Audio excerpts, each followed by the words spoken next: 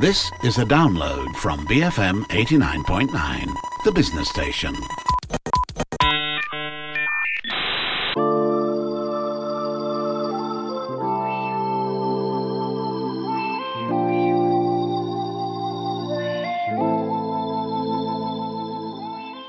This is A Sunday Kinda Love. I'm Tasha Fusil and I'm here with my Sunday companion, Maya Tan. So last week we said we were going to go on a break. But the year is coming to an end and there are too many exciting things to do and see in the city, too many new movies being released that we need to talk about, and too many stories to share. So, surprise! We're back! And since our resident couch potatoes, Christina Oro and Edwin Sumun, are away decorating their Christmas trees, we've decided to make this a special story sharing episode. Maya recalls the story of a stolen book from her childhood. Zamzuriah Zahari helps us tell a mythical story often portrayed in May Yong performances. And finally, William Beale takes us on the journey of one man's life.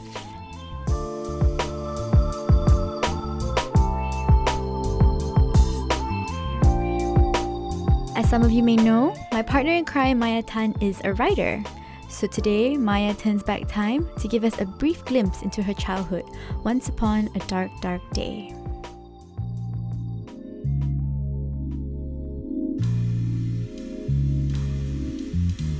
I once stole a storybook. It wasn't that the book was anything special. It was an old, dusty book with a hardcover and yellowed pages and the musty smell of humid Malaysian libraries with slow, swirling fans and silverfish darting out to give you a big fright if you're unlucky. You see, I was a latchkey kid. I had two choices. I either take the bus home, fish the key out from under the mat, let myself into the house, make myself some Maggi mee, and go dig out one of my old books to read, or I could spend my time at the school library and wait for my dad to pick me up after work. Either way, it was a dreary prospect. The afternoon, spent all alone with no one to talk to. Where was my mother? At her sister's house, convalescing, unable to cope with looking after my baby brother. But I suspect Mahjong had something to do with it. Thank goodness for the storybook.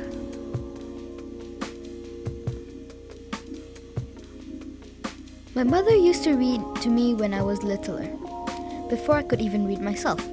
She would read to me so often that I once tricked her into thinking that I could read.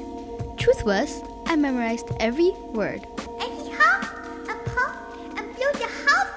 And with that, especially after I learned to read properly, I began my long and storied relationship with books. There was only one problem. I read too fast. I read so quickly, so voraciously, that I finished the books that my parents bought for me on weekends where we stopped at the bookshop. When I'd finished, I'd ask for more, and they would never believe me when I told them, "Yes, I really have finished my book." I used to read a lot of Enid Blyton, Adventures of the Wishing Chair, The Magic Faraway Tree, and I knew all about brownies, pixies, fairies, and goblins.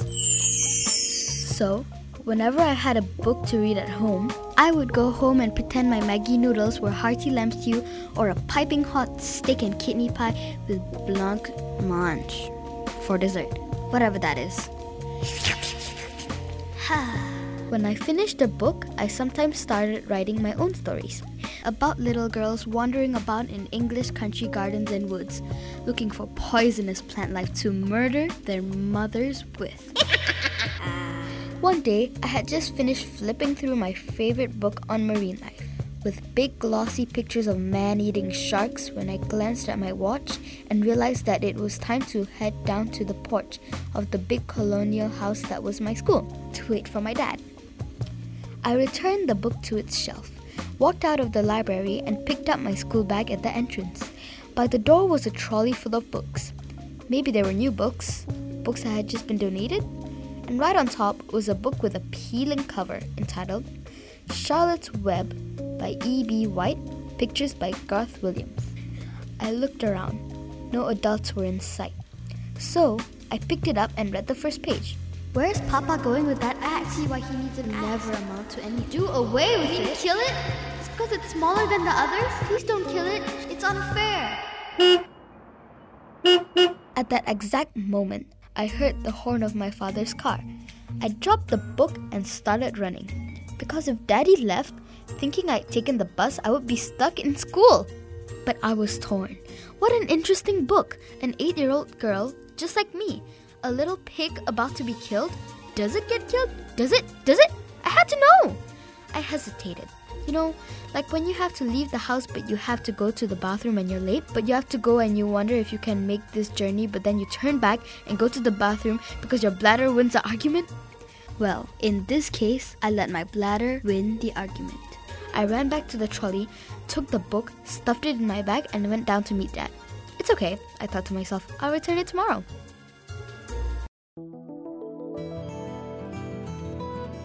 That night, I read under the covers, and I entered the world of Fern and Wilbur the pig and laughed at Templeton and marveled at Charlotte's kindness and cleverness and cried when Charlotte died. And the next day, I just couldn't return the book. I simply couldn't. I went home every day and read Charlotte's Web and ate my Maggie, and I imagined I was eating fresh farm eggs with corn on the cob. I read at night, I read on weekends. The days stretched out into weeks and then months, and soon it was the end of the term. On the last day of school, I walked into the library with the book stuffed down the front of my pinafore, trying to look fat. Basically, I think I just puffed up my cheeks to pretend I put on weight. And to justify the fact that I had a rectangular shaped thing in the area of my stomach, I walked to the storybook corner, looked around, I slowly fished the book out, and then with a big sigh, slid the book on one of the shelves.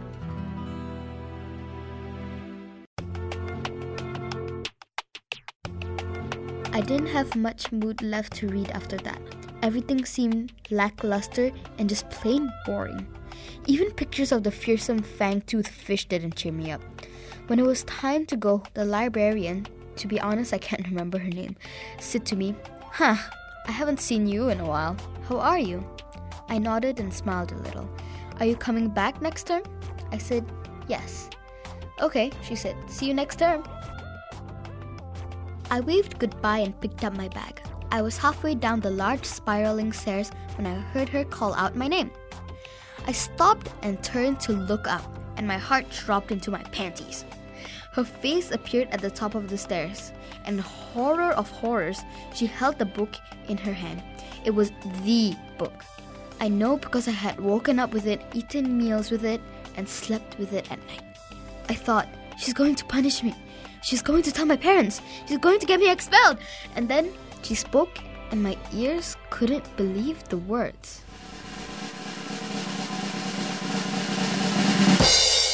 Come on up, silly. You left your storybook.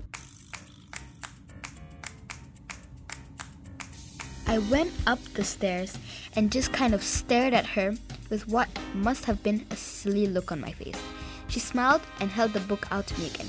Actually, miss, I started to say, this book is your favorite? She said. I know, it was my favorite too, she said, and winked at me.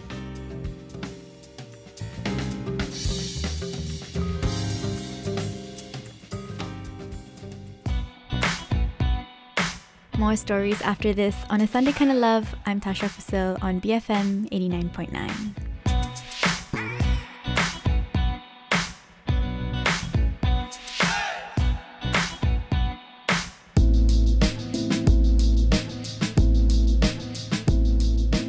Welcome back to A Sunday Kinda Love.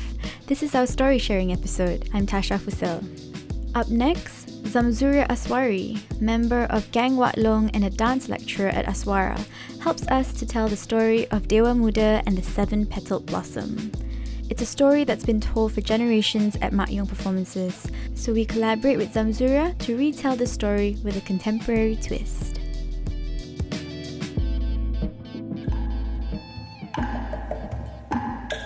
In his dreams, late one night, in the hour where the moon shone brightest, Dewa Muda was approached by an old man. In his dreams, the old man had 3 humps on his back.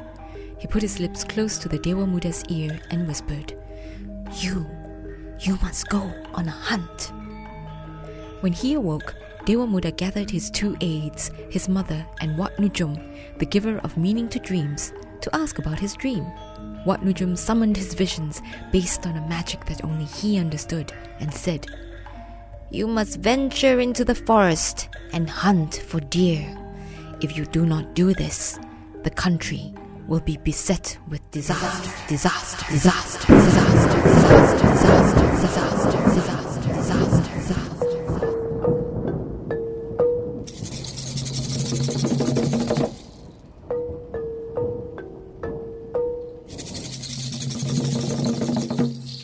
Jadi hak ni ginilah pengasuh antara kedua. Silalah mu bersiap kita nak arak tiba menuju ke alas sunyi belukar yang muda pulaknya. Bleb-bleb jalega berjale.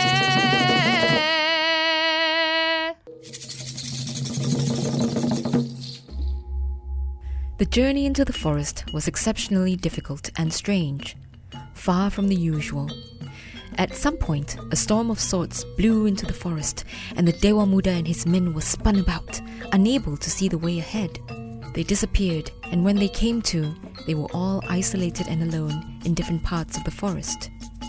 Eventually, they chanced upon each other and were reunited, but the incident had made His Majesty, Dewa Muda, exceptionally thirsty.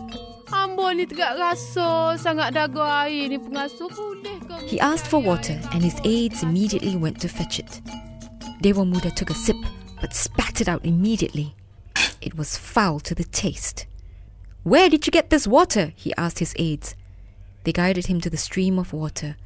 He followed the stream, a foreboding feeling rising in his heart. The stream led to a lake, and just as the tributary opened onto the lake, he spotted a large flower floating against the flow of the stream. Dewa Muda couldn't believe his eyes. Instead of following the stream into the lake, the flower floated upstream. He asked his men to retrieve the blossom, but try as they might, they couldn't. Every time a man got close to the flower, it would float just slightly beyond his reach.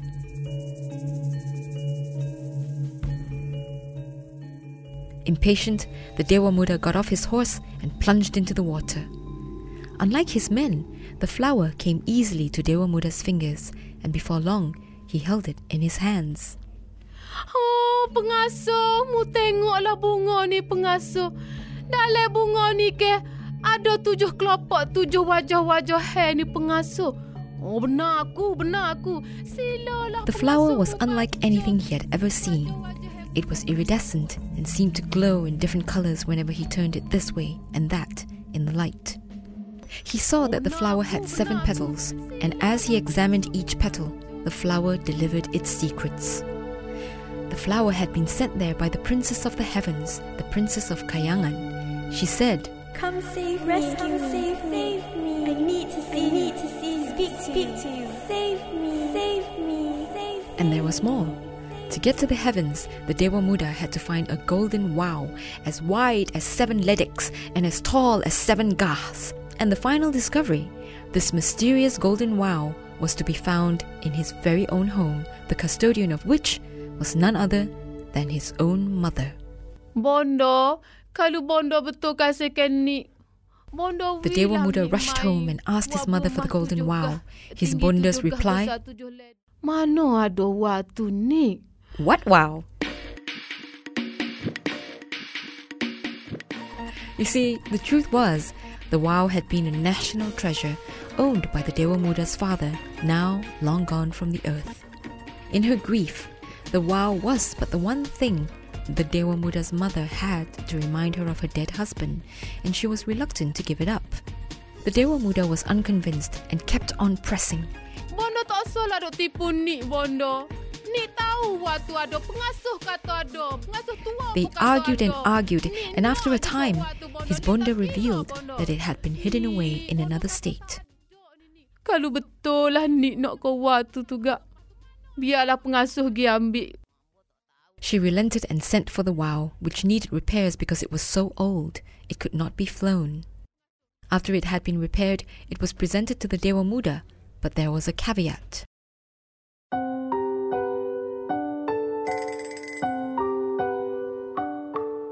Tapi ni kena ingat, Watu wa pusaka ni. Watu tak boleh nak buat main-main ni. Ni tak boleh nak naik watu melayu. For the golden wow was no ordinary kite. The Dewa Muda would not be able to fly the kite on his own, Bonda said. Now it would do us well to realize at this point that the Dewa Muda is no mere mortal either. To fly the golden kite, the Dewa Muda had to summon his spirit doppelganger self, a spiritual manifestation of himself, a braver, big brother version of himself. And that is what he did. Jadi hak ni ginilah habis jambu lebak. Adik nak minta tolong sangatlah Abel. Boleh ke Abel penaik? In a few moments, his doppelganger, who went by the name Abe Sejambu Lebat, which kind of translates to brother with the big fro, appeared with a mighty poof. Poof as in the sound effect, not the hair.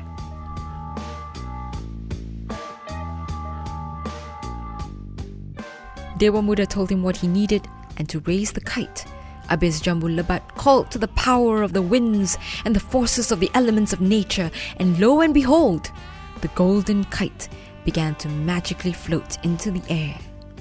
It rose and rose high up into the sky. It shot so high up that suddenly, with a glint and a glimmer, it disappeared from view. Down on earth, they pulled at the kite string to bring it back down, but it was stuck. Dewa Muda was livid. "Bring it back!" he yelled. "Bring it back!" he beseeched his brother. But his brother said, "No, it is stuck, no longer of the earthly realm, but in the realm of the jinns and setans, the realm of evil."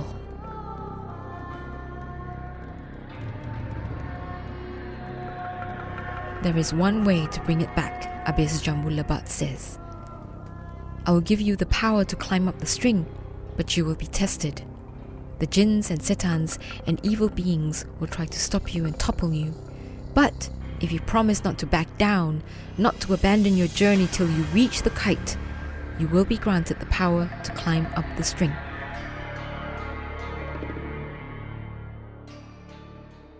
The Dewa Muda agreed and began his climb.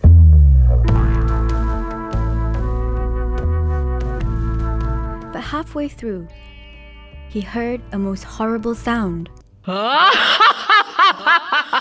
The sound of a jinn's booming laughter. The Dewa Muda closed his eyes and began to imagine what the jinn looked like. Big and dark, with luminous green eyes, fangs, and a blood-red tongue, which he wagged close to the Dewa Muda's face. He screamed like a girl and scrambled down the kite string. As soon as his foot touched the earth, Abe Sejambu Lebat hit him square in the face. A scuffle ensued. Hey adik, mu ni bakar. How could you abandon the code of mankind? You promised to do something, you must fulfill it. That is the mark of a man. What are you? What will you do now? You will forever be known as the king who backed down the kite string, chosen to receive this opportunity, yet too afraid to attain greatness. How can your subjects respect you then? A king who abandons his promise, a king with no principles. What would you rather be, a hero or a mouse? Dewa Muda screamed for help and cried and yelled. He then quieted down and meditated on his problem. Finally, he shook his head and came to his senses. He dredged up every ounce of bravado in his blood and told Abe Sejambu Lebat that he would begin his ascent again. Abe Sejambu Lebat was pleased with his decision and decided to go with him. And he said, "Brother, to ease our journey, we shall take the form of small animals." And poof! They turned into a couple of chipmunks, or hamsters, or mice. You choose. And then they set up the kite string again.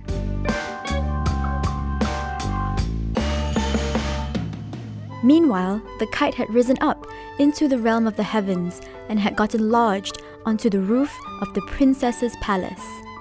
"Take it down gently and put it in a safe place," she ordered her minions.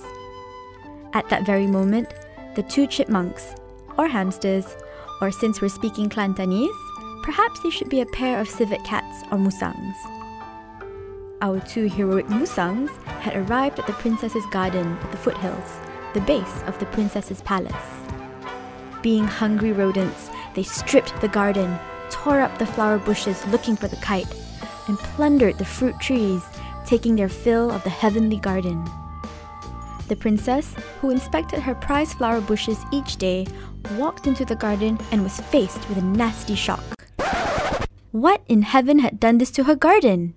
She summoned her magic, and in a flash of twinkly light, the two rodents were revealed. "Who are you, and why have you done this to my garden?" She waved her hand again, and they were revealed to be two beings from the human earth. The moment she set eyes on Dewa Muda, the princess exclaimed, and a confession followed. Oh, jadi hak ni gini lah, Abe. Bunga hak Abe pergi dalam The katungnya princess Abe confessed that in her travels to the realm of the human earth, she had once set eyes on Dewa Muda and had fallen in love with him. She had then orchestrated the dream and the flower in order to bring him to her. And of course, I don't have to tell you, they fall in love and live happily ever after.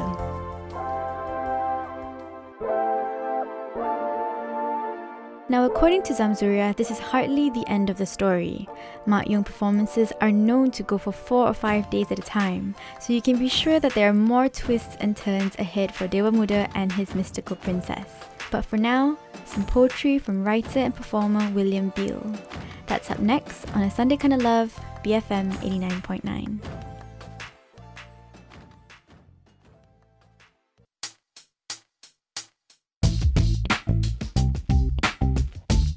You're listening to A Sunday Kinda Love. I'm Tasha Fusil. We're back with our story sharing episode. You may know him from various poetry slams and readings around KL. Here's talented writer and performer William Beale with a poem.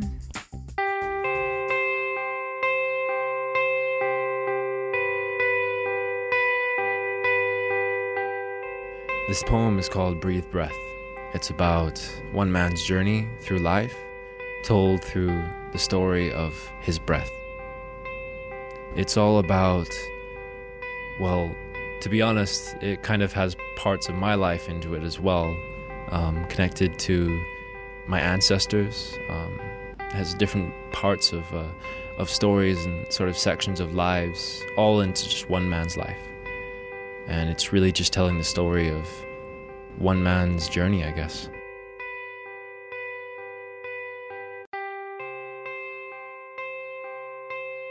I want you to take a deep breath. Pull in, blow out. Breathe in, breathe out. Take it in and just let it out. Inhale the madness, exhale serenity. Every breath you breathe is another step in the stairwell of sanity, and you are so close. You can feel the edges of your mind dissipate and circulate as you translate the definition of calm into a sentence you can understand. So just breathe in and breathe out. Breathe in and breathe out. It's a sticky summer's day by the pool and you're this many years old. It's your first time touching the water and your tiny feet wiggle in delight of the cold, but a slip of the wrist and you're free of the binds that hold you above the icy water below. And as you begin to sink, the water envelopes you and you realize there's no breath anymore. It's your first time thinking in terms of stillness and breath, and you begin to understand the difference between life and death. But you feel the embrace of your father's hands, and you're back again in the arms of those that love you. So breathe in and breathe out.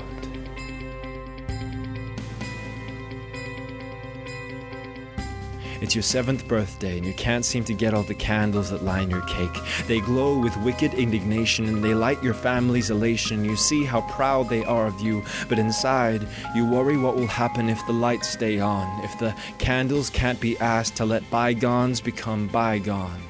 So you silently ask the candles for their cooperation, and one final breath is blown, and the last candle flutters its bright wings and turns to smoke in the air. There are sounds of clapping and smiles before you breathe a breath and forget the nightmare.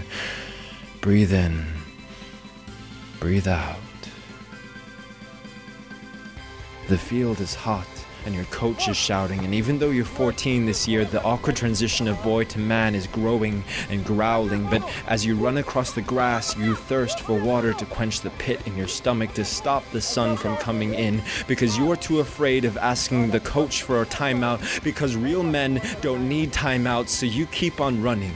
And the world is spinning like a spinning top, and God is above you, watching his globe dance in the darkness. Spots begin to form inside your eyes and turn off the feeling in your limbs, and just when it can't get any worse, the spinning top stops and the world is right again.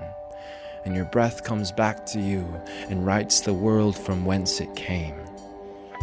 Just breathe in and breathe out.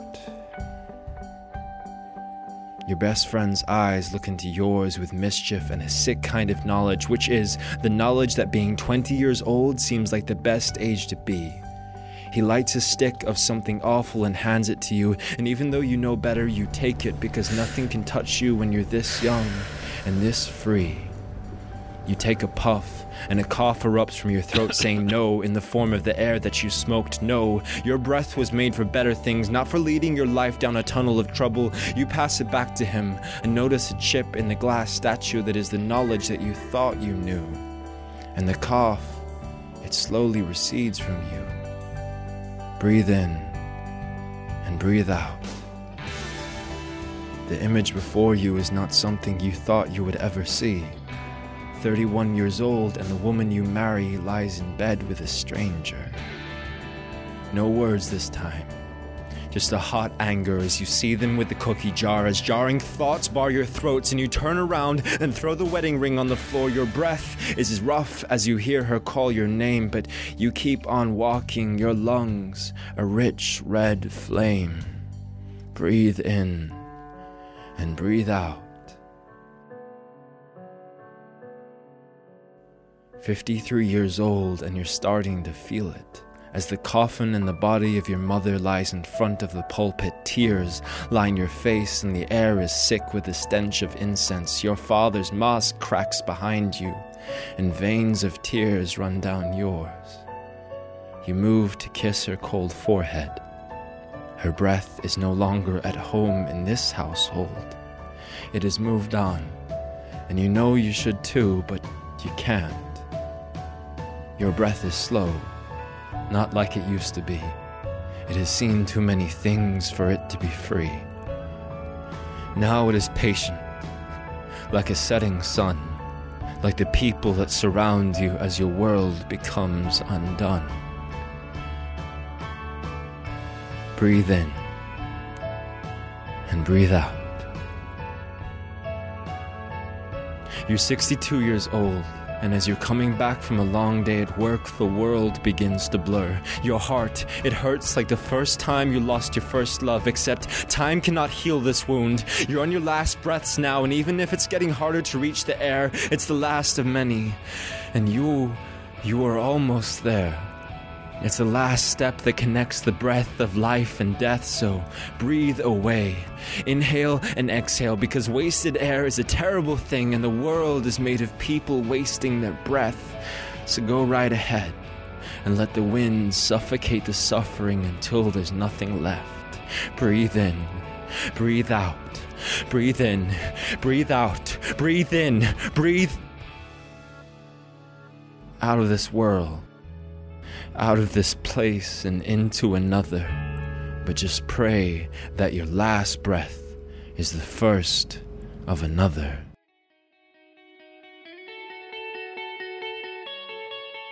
And with that, we've come to the end of our story sharing episode on A Sunday Kinda Love, with me, Tasha Fusil, along with Maya Tan, and our special guests, Zamzuriah Zahari and William Beale. Till next time, you've been listening to A Sunday Kinda Love on BFM 89.9.